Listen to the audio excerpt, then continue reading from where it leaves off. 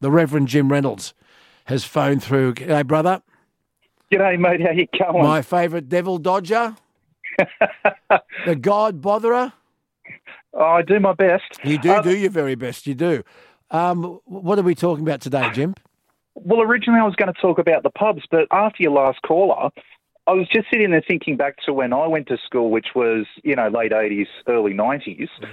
For me to get, because I obviously was schooled in New South Wales, for me to pass out in year 10, one of the requirements was to have my bronze medallion. When did that stop? Life-saving, yeah.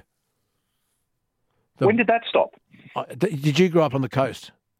Yeah, I did, yeah. Okay, yeah. Now, the bronze medallion, Thomas, for those who don't know, it's attached to surf life-saving, and basically it's a fitness regime plus CPR and that sort of thing, isn't it?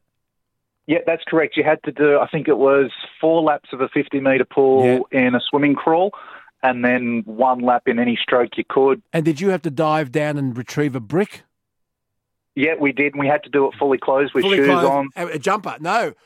Jeans and a jumper and a coat. And you had to dive down to the deep end of the pool and bring to the surface a brick. Yes. Yep. And if you didn't have that, you didn't get your Year 10 certificate. Oh, no. Jesus. No, we didn't have it that strict. Really? Is that true? Yes. Christ. Yes, I remember a couple of kids from my year had to repeat because they couldn't pass the bronze medallion, and that was one of the requirements, that you had to have your bronze medallion because I was very lucky where my school was. You go across the road and you're at the beach. So maybe that might have been a reason, but I thought that... Look, you'd have to have one rule for one child, and you can't have another rule for another child just because they live in a different spot. Are you sure you've got that right? That sounds really tough. Yeah, because we started off in year 7 with swimming lessons, and you worked your way through, and as long as you could do 1 lap of the pool, and they concentrated more on, each year we had to jump in the water with clothing on and show that you could do the safety step going into the water, and that kind of stuff. So I thought that schools up here still did that. That's what I remember. Well, let's find out. Tell me, is any of this ringing a bell with you? Gee, I think that's a really tough thing. You don't finish year 10 unless you get your bronze medallion. Were there many kids with a medical exemption?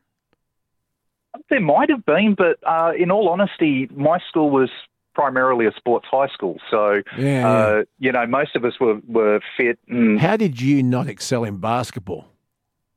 Because I always had a busted ankle or something like that when we had to play it.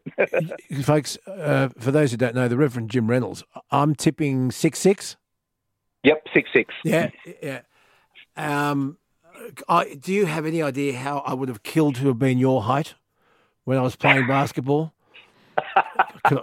God, 6'6". Folks, I'm 6 foot, and was always the shortest in my rep teams. And 6'6". Yeah, we had a 6'10" centre in high school.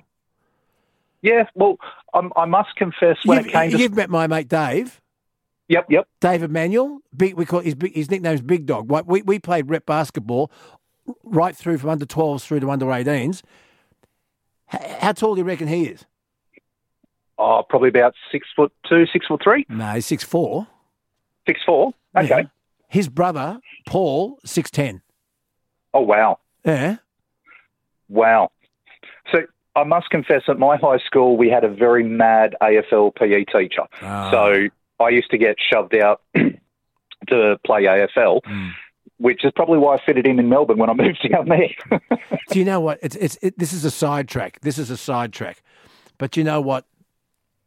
One fanatical teacher can change the whole course of a school's success in a particular sport. And let me give you an example.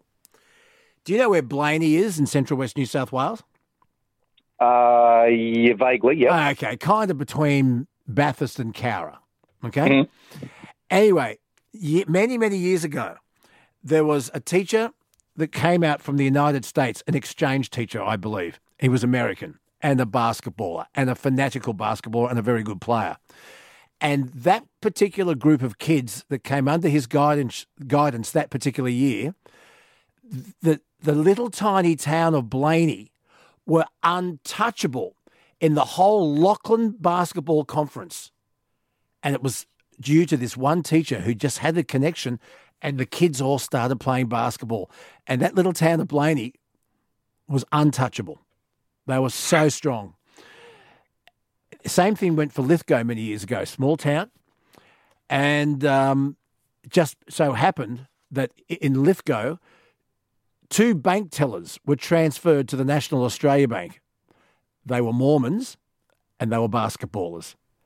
And next thing you know, the Lithgow Tornadoes. Unbelievable. So there you go. Yep, it's amazing what passion can do to inspire a lot of other people. It just takes one leader.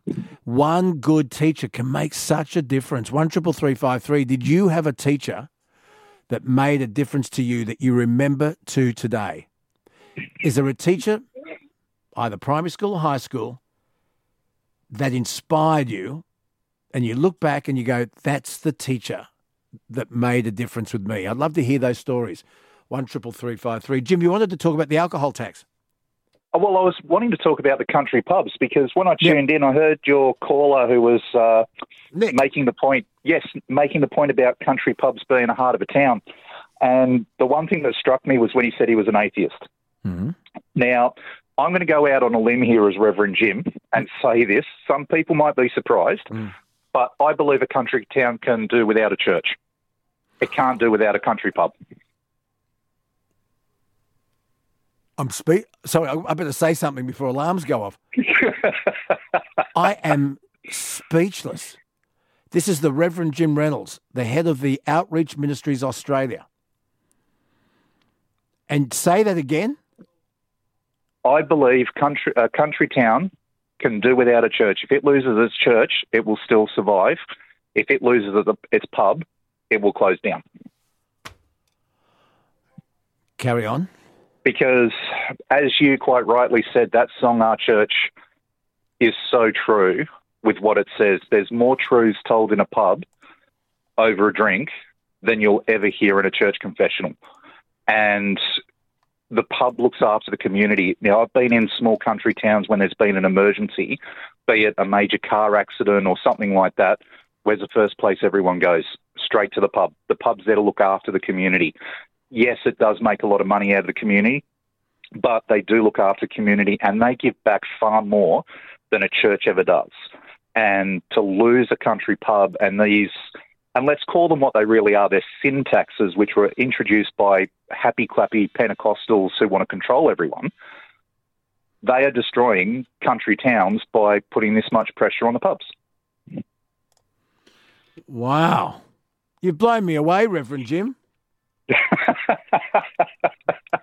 You're blowing me away.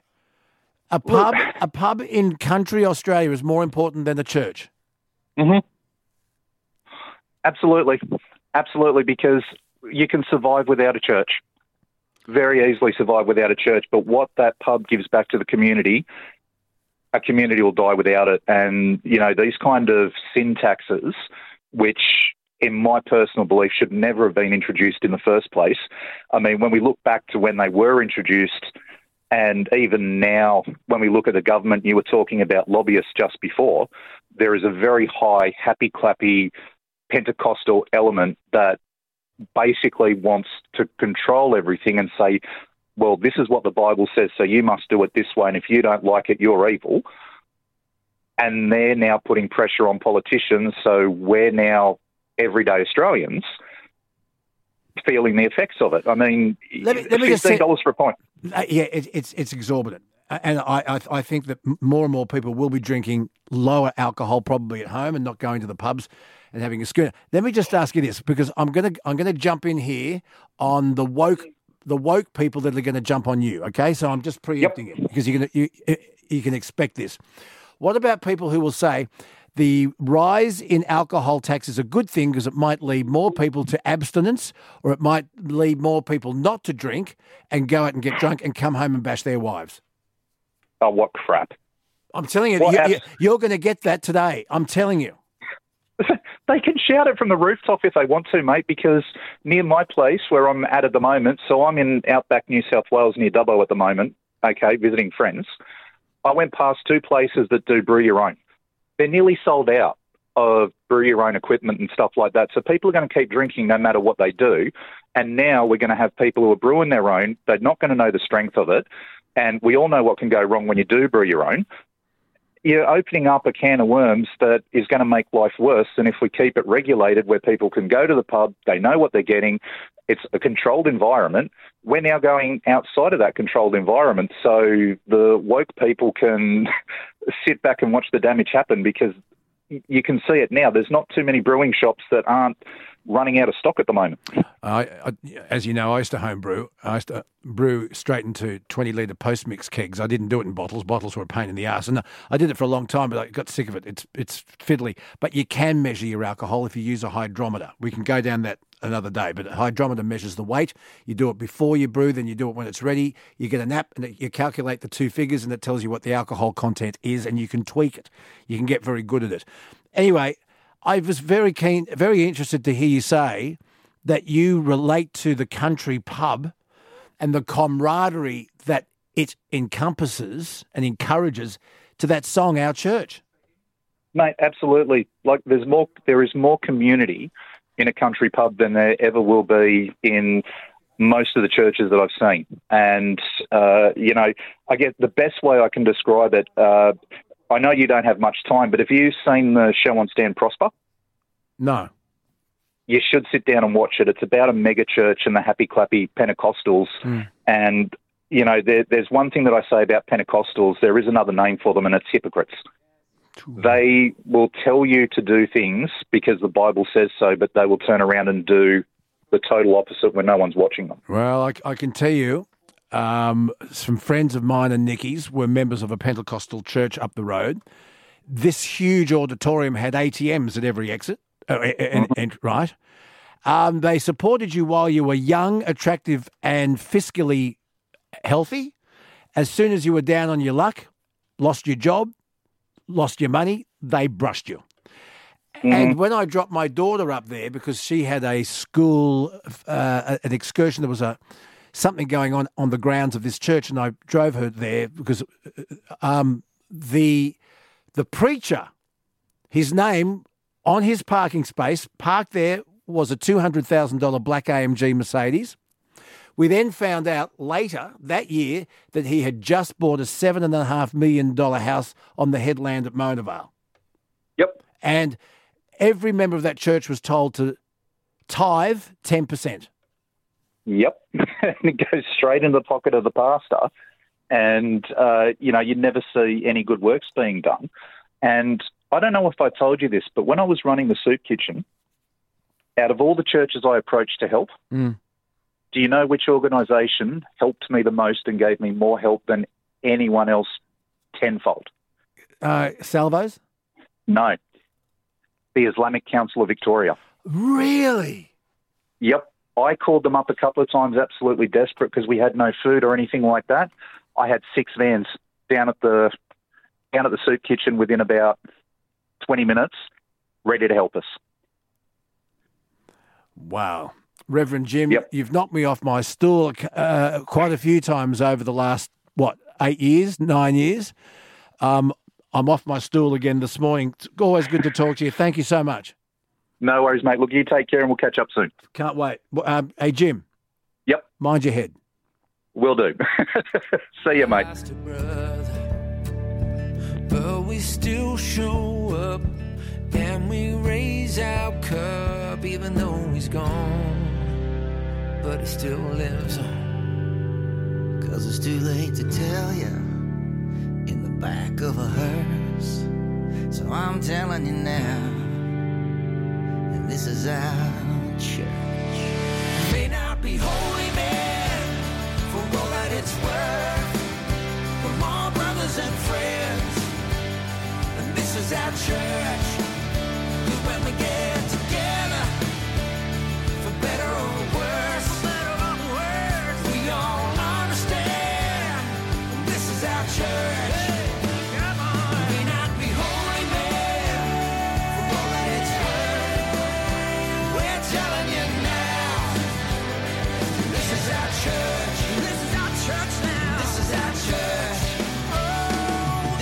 church.